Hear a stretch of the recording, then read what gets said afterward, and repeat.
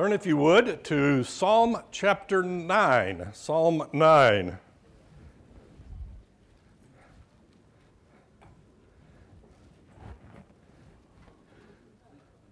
I will give thanks to the Lord with my whole heart. I will recount all your wonderful deeds.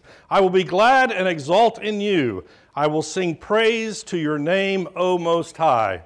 Psalm 9 is going to be a discussion about God and the things that God has done. From my count, and a lot of these double up, so I'm not sure of the exact number, but he's going to list 24 different things that God does, did, will do. And in the middle of that, he's going to talk about what he has done. He's going to talk about what the enemies are doing. And he's going to make a petition to God about what he would like God to do. It is interesting because I actually wanted to do Psalm 9 and Psalm 10 today and realized there was no way that I could do both of those. But I think it's an interesting contrast. Look at Psalm 10, verse 1. Why, O Lord, do you stand far away? Why do you hide yourself in times of trouble? Psalm 10 is all about, God, where are you? Psalm 9 is all about, God, you're doing great things. Now, if I just read these things, I would certainly believe that these were written by different people, okay? You have one guy who's Debbie Downer and is just always wondering where God is. That's Psalm 10. And then you have this guy in Psalm 9 that just is excited about everything that God has done for him. But the reality is, David at least acknowledges what is true for all of us. And that is that some days you wake up and you go, wow, God's really in control. God's doing great things. It's a great day. And the next morning you wake up and it's, God, where are you? You pray and your prayers go and hit the ceiling and they fall back down and you go, God, why aren't you listening? But we, in our pious nature, want to hide one of those. Okay? We either want to hide the fact that we have the bad days, or we sometimes want to hide that we have the good days lest somebody thinks we're puffed up. David is going to acknowledge that that is the human condition. We as human beings have the good days, and we have the other days. But today, we're going to talk about the good day, okay? Psalm 9, I will give thanks to the Lord with my whole heart. I will recount all your wonderful deeds. I will be glad and exult in you. I will sing praises to your name, O Most High. In these two verses, he lists four things that he's going to do, that he, David, is going to do. He's going to give thanks. He is going to recount God's wonderful deeds. He's going to be glad, and he's going to sing praises. Now, you could probably have a lengthy discussion about these four items with regard to prayer, with regard to our everyday worshiping experience. But let's talk about a couple of them. I will give thanks to the Lord. Here's a hard question. What does it mean to give thanks to the Lord? You wake up this morning and you go, thank you. I know that's hard for some of us. Why is it hard for some of us? I know why it's hard, actually, because I've got this list of things that I want. Whatever it is. I'm not going to tell you what it is. It probably involves more books, though, and I don't need those. Yes, ma'am? Probably things we're entitled to, or we feel we're entitled to. So I've got this list of things, and guess what? God's not coming through for me. He hasn't given me everything on this list. Therefore, I am, shall we say, less grateful of all the things that God has given me. If I were to sit down and concentrate and think about those things that God has given me, I would be less resentful of all the things that God hasn't given me. I mean, we have to acknowledge the fact that God is sovereign. God does know what it is that we need in order to be conformed, in New Testament terms, to the image of Christ. He knows what is best, even though we have this list and he's not measuring up. David acknowledges his thanks for what God has done for him. And you think, wait a minute, of course David would. He's king. I mean, who wouldn't want to be king, right? Have you forgotten all the Psalms that came before this and all the ones that are going to come after about David being chased by this guy and that guy? I mean, you would not want his life. You think your life is tough. But David, in the midst of all of this stuff, in the knowledge of everything that God has done for him, thanks God for what he has done. Kind of makes us look a little petty that we're unable to do that. I give thanks to the Lord with my whole heart. Whole heart. How many of you have ever had a child or a grandchild or some other adult say, thank you? They know, they've been trained that they're supposed to say, thank you. But their heart is not in it. I mean, you give them vegetables for dinner, and they know they're supposed to say thank you, but their heart is not in it. They really wanted something else. And so much of the time, that is the way we approach God. Thank you. I know I'm supposed to say thank you, but I really didn't like what was for dinner. Okay? That's the way we do it. But not David. I thank you with my whole heart. I will recount all your wonderful deeds. I will recount all your wonderful deeds. I've mentioned in here before, if you read Bunyan's Pilgrim's Progress, and if you haven't read it, you ought to. It is the story, the allegory of the man leaving the city of sin and going to the celestial city. And on his way, he encounters all kinds of difficulties.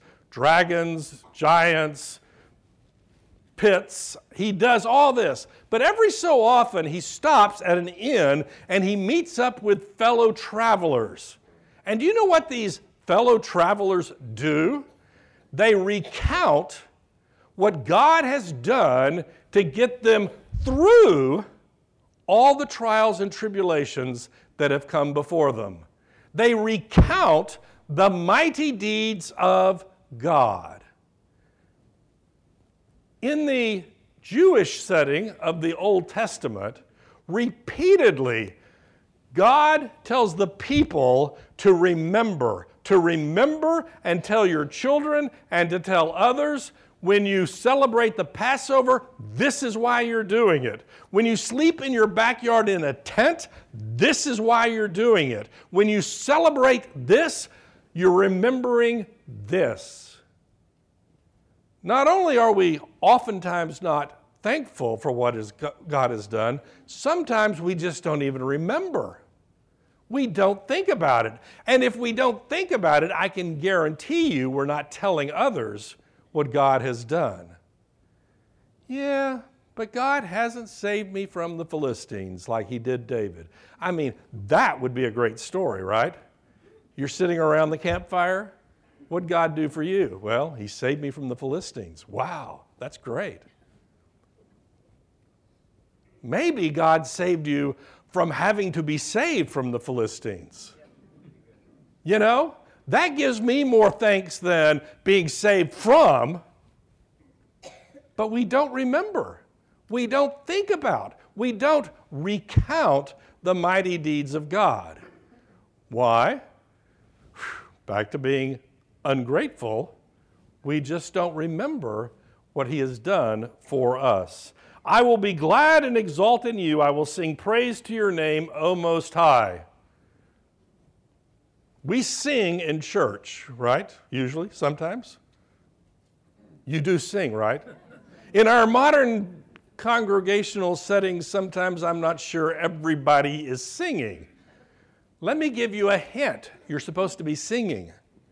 Why are you supposed to be singing? Because singing is a response to what God has done for you. Now, let me give you the harder one. When you're driving home, are you singing? That would be stupid. The guy in the car next to you would think you're crazy. No, in this day and age, he would just think you were on your phone. Why does David say, I sing, I am glad and I sing?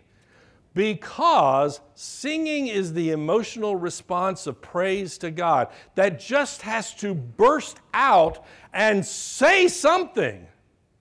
And that's what he is talking about.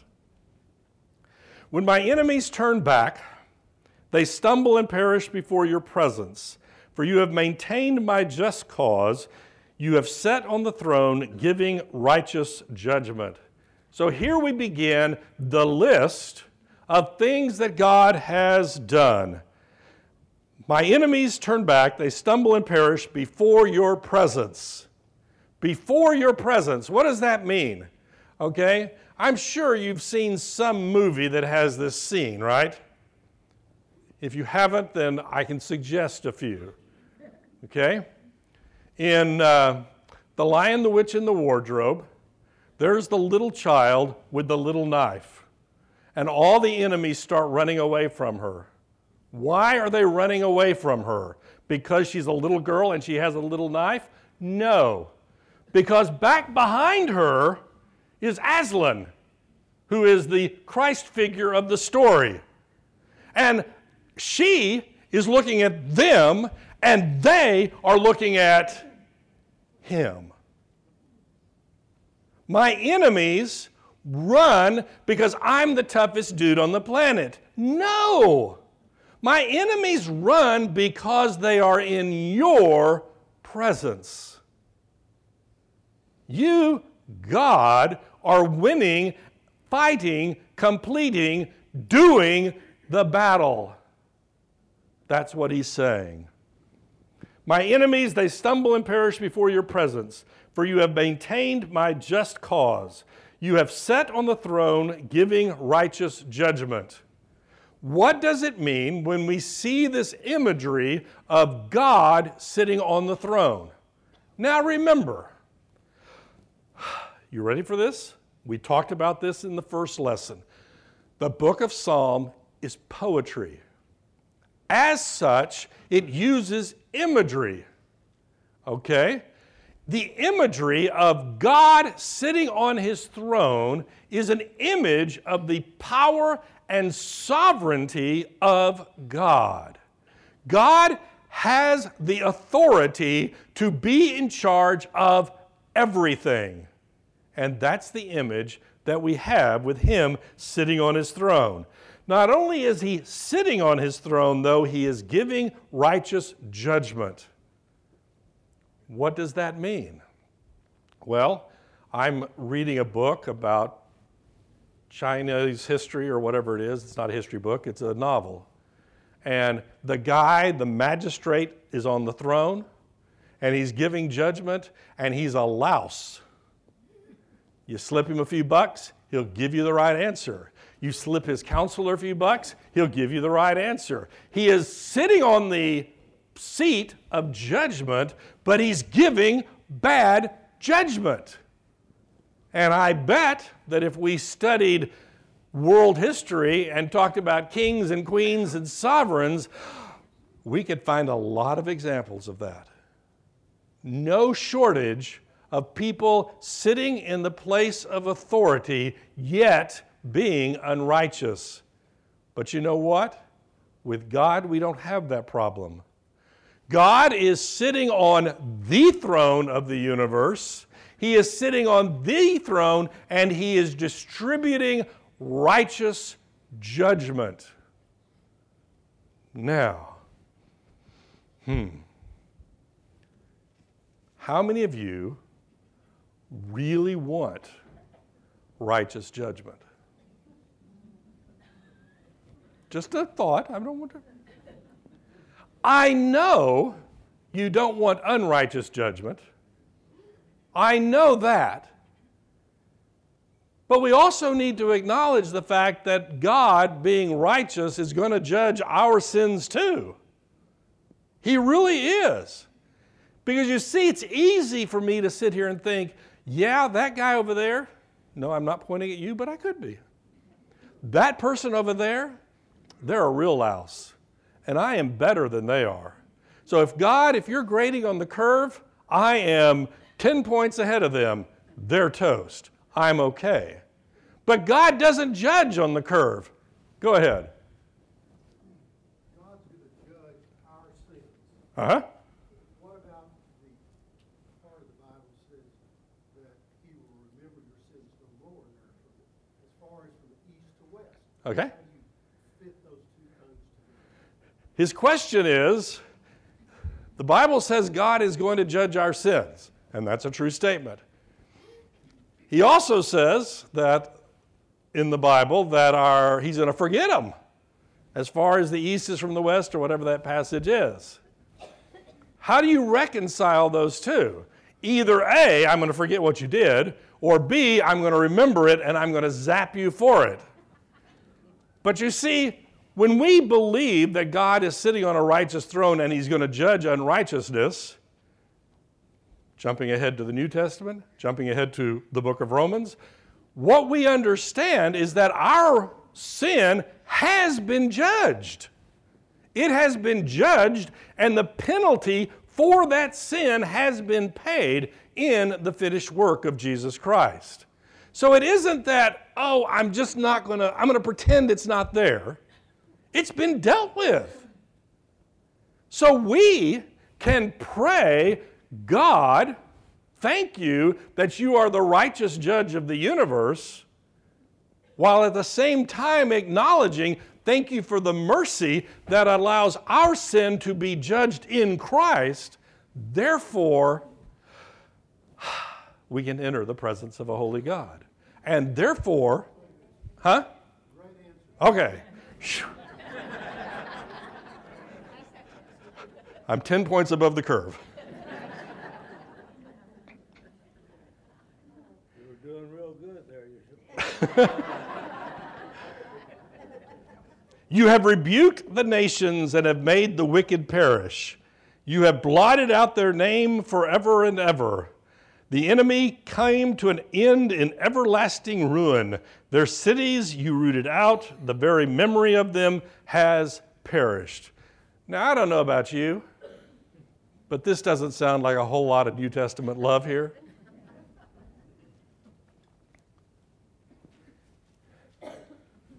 If you believe that God is going to judge the world, if you believe that we, through the righteousness of Christ, can be made righteous, then you also have to accept the fact that those who refuse to acknowledge him, either as individuals or as nations, are going to be judged accordingly. David is God's anointed. He is the king. Now, at this moment, I'm not sure where in his life this psalm was written, but we know where he's going to end up, right? As the king, when the nations around him attack him and the nation of Israel, they are attacking God's anointed. They are attacking, shall we say, God. So David is acknowledging that all these nations who think they're going to do so well attacking God's anointed are going to be in deep trouble. We sometimes want to be so nice that we don't think about what God is going to do to the nations of the world who refuse to acknowledge him. Now remember, it's not us that's doing it. It's God that is executing judgment on these nations. You have rebuked the nations. What does it mean to rebuke? Well, we see this most clearly in the prophets who are sent by God to go to a nation and say, you know what? You're doing the wrong stuff. We have Jonah. We just finished a series of sermons on Jonah. Jonah goes to Nineveh and says, you're toast. God is going to zap you. In fact, it's the shortest sermon on history. He doesn't even tell them to repent. He just says you're toast. That's a loose translation. That is what it means when God rebukes a nation. Now, in the case of Nineveh and their response to Jonah, guess what? They repented. But if you look at the prophets that went to Israel and the prophets that went to Judah after the kingdom divided, most of the time, the prophets yelled at them, spoke to them, demonstrated, and they got no response at all. When the nations refuse to accept the rebuke of God, judgment is coming. It just is. It is the way the universe is constructed. The fact that God would rebuke them is the mercy and the grace of, I'm going to give you a chance. You didn't accept the chance. What's going to happen? You have blotted out their name forever and ever. The enemy came to an end in everlasting ruin. Their cities were rooted out. The very memory of them has perished. There will come a time when the nations who rebelled against God will be forgotten. In fact, the only reason we remember them is because of the judgment of God that has been put on them. But the Lord sits enthroned forever. Here's the easy question. How long will God be on the throne? Forever. He's not going to get to the end of next week. He's not going to get to a year from now and just get tired and go home. He is going to be on the throne forever. You see, when we're dealing with earthly kings and queens, earthly sovereigns, there's always this battle going on. It can be an open battle, it can be an inner battle, but there's always this battle going on of who's going to be next. Okay?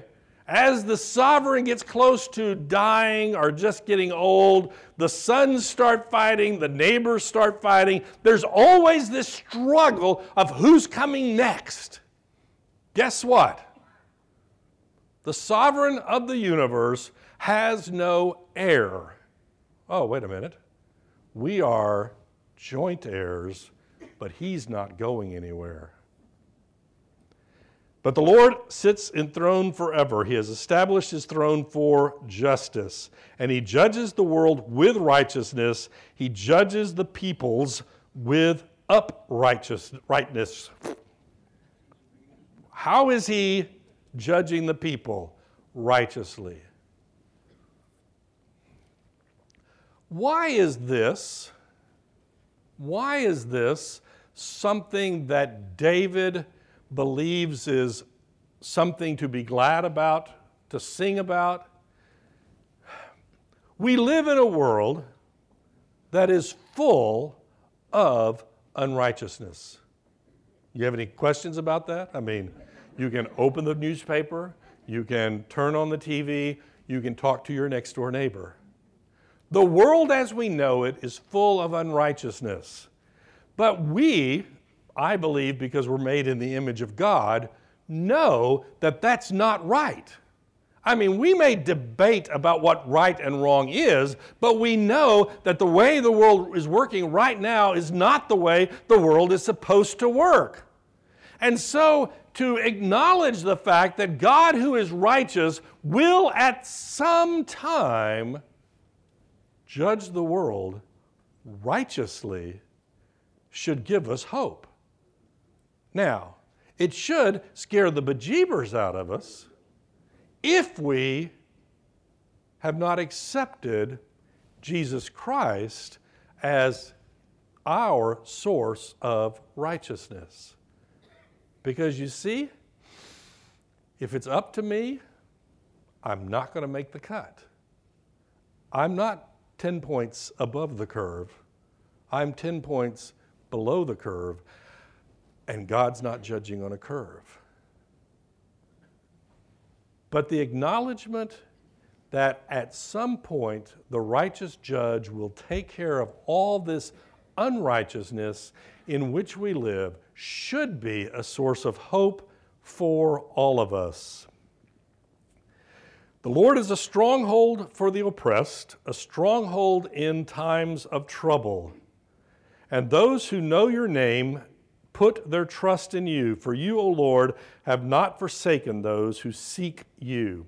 The Lord is a stronghold for the oppressed. What is a stronghold? Well, if I go back to ancient warfare or I go back to medieval warfare, the stronghold was the place of last defense. It was the strongest part of the castle. It was the prepared fortress. It was the place where when things get really bad, we know we can go there and be safe. I'm sitting out here working my field, and I hear the enemies coming. Where do I go? To my mud hut? Probably not. I go to the castle, because it is the stronghold in the midst of the tribulation and war that is about to hit us.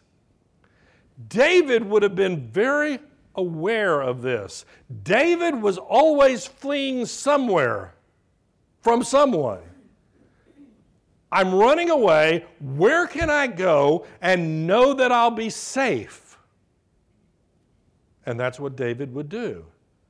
But in reality, he knew that his stronghold, that place that he could run to when things are really bad, that stronghold is God himself. God is the person he's going to trust in to take care of him and to do what God has said he was going to do. The Lord is a stronghold for the oppressed. Those who are suffering from what? The unrighteousness in the world in which we live. You ever feel oppressed? I mean, not that anybody's chasing you with a sword. They might be, but I don't think so. But you read the newspaper and you read the news and you just get this feeling that the world is just kind of closing in on you. And what does David tell us to do? Don't read the newspaper. No, wait. That's not what he tells us to do. What he tells us to do is to acknowledge that God is our stronghold. God is going to fight the battle. God is going to judge the unrighteousness of this world. The Lord is a stronghold for the oppressed, a stronghold in times of trouble, and those who know your name put their trust in you. For you, O Lord, have not forsaken those who seek you.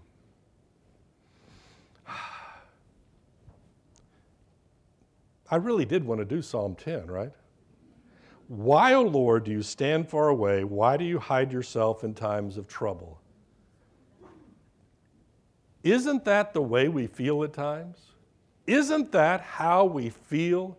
That sometimes God's hiding from us? But what does Psalm 9 say? You have not forsaken those who seek you. Those who are followers of God will not be forgotten. They will not be forsaken. It's not like God says one day, okay, I'm tired, you're on your own. You take care of it. You run your piece of the universe. Those who seek God will not be forgotten.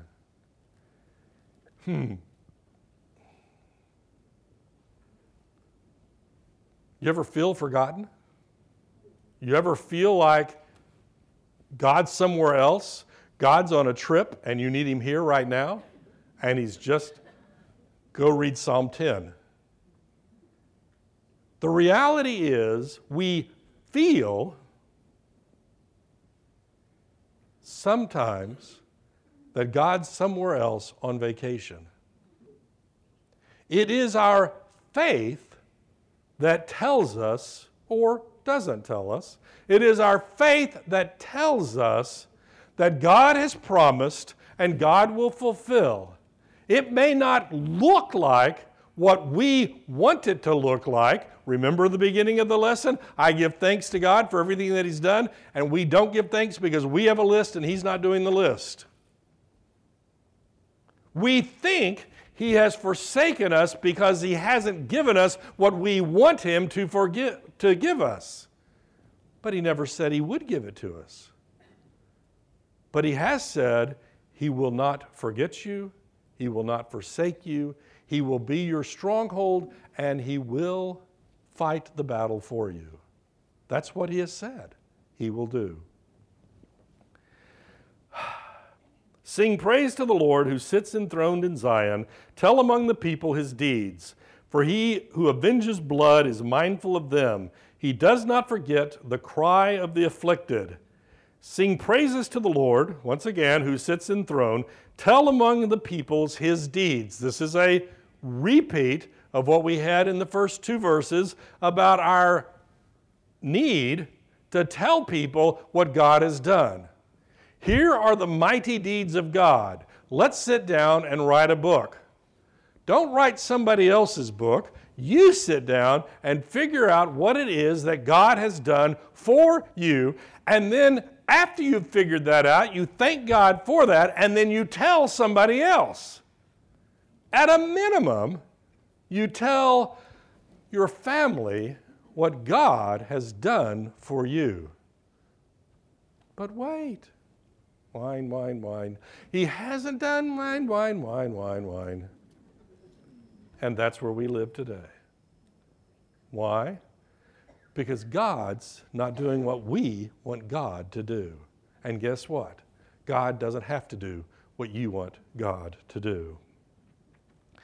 Tell all the people about His deeds, for He who avenges blood is mindful of them.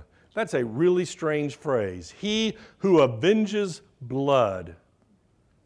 You see, we live in a day with policemen and FBI agents and all these law enforcement people.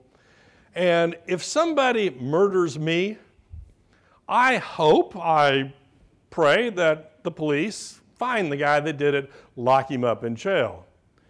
But you see, at this time of history, there wasn't necessarily the law enforcement agencies. So what would happen? Well, somebody would kill me, and 10 of my best buds, probably male members of my family, would get their weapons and they would go get him. They would avenge the blood. It's interesting, if you read about medieval English history, there was a time where you formally had to have 10 buds that were going to take care of you if something happened to you. And if you didn't have 10, you had to pay a tax. Because if your best buds weren't going to take care of you, then the king was going to have to take care of you, and that was going to cost money. So the expectation was that your buds, your family members, would avenge your blood. And I might add, there's all kinds of interesting stories in the New Testament, in the Old Testament, where God appoints certain cities that if you accidentally kill someone, then you can flee to one of those cities and the avengers of blood could not come get you. Now, what they could do is they could stand at the city gates and they could say, wait a minute, he whacked my father in the head with an axe when my father wasn't doing anything. And the people in the city of refuge would say, that doesn't sound like an accident. Here, take him. There was a trial. The avenger of blood was the one who went after the person who killed somebody. Let's look at that imagery again. He who avenges blood Who is the he in this passage? God. He who avenges blood is mindful of them. He does not forget the cry of the afflicted. I am the poor guy, and somebody steals my meager stuff. And I think there's nobody that's going to bring me justice. And this passage is saying, God says, I'll take care of it. I'll take care of it. Now, I might add, we collectively as a society, we collectively as humanity, in particular, we as believers, have been given the task of protecting who? The afflicted. We have been given the task of helping those who are unable to help themselves. Just an aside that you need to think about. The avenger of blood, God will take care of them. Be gracious to me, O Lord. See my affliction from those who hate me. O you who lift me up from the gates of death, that I may recount your praise, that in the gates of the daughters of Zion I may rejoice in your salvation. He finally gets to actually asking God for something. God, be gracious to me.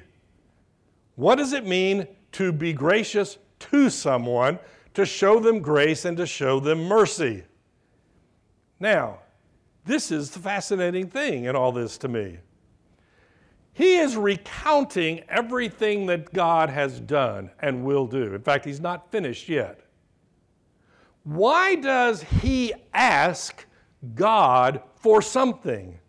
He asks him for something because of what God has already done, because of what he has remembered that God has done, and in remembering he has faith that God will do what God has promised that God will do. This isn't just something he made up out of the blue. He knows that God wants to be gracious. He knows that God has been gracious, and he turns to God and says, God, be gracious. He is praying on the basis of his acknowledgement of what God has done.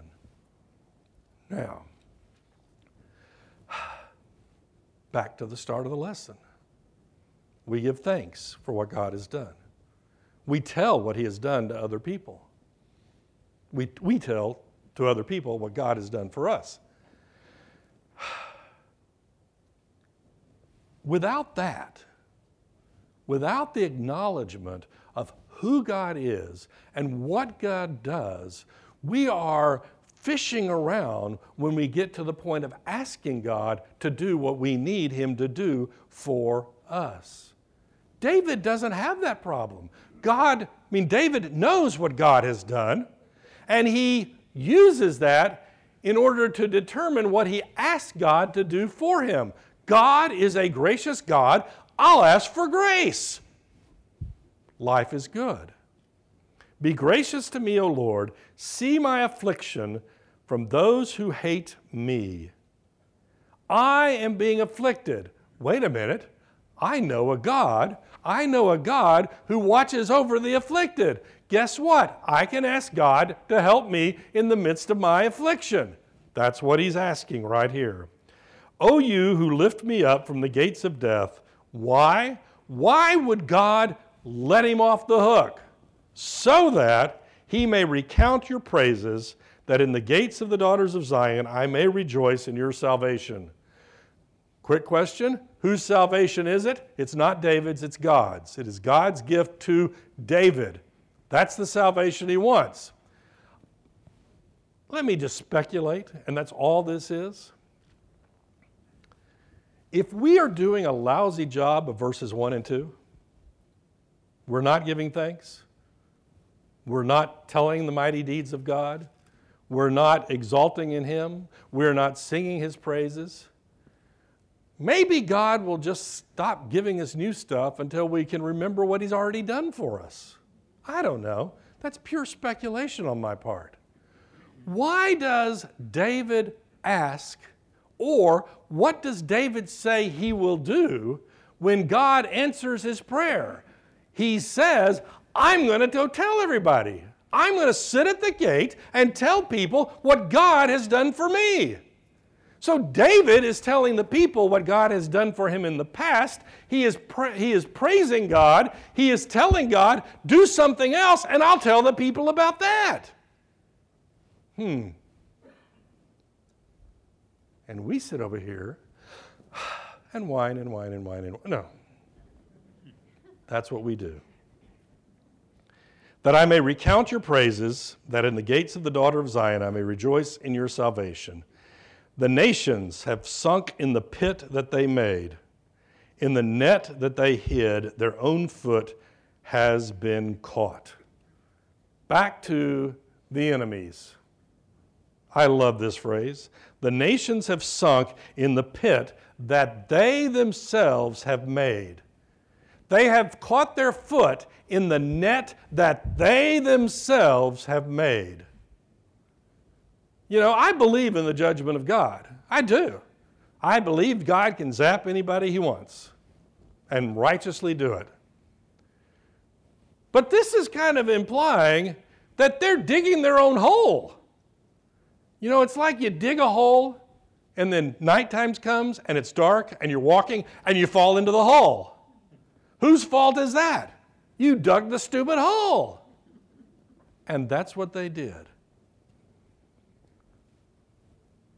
The book of Proverbs talks about, you know, the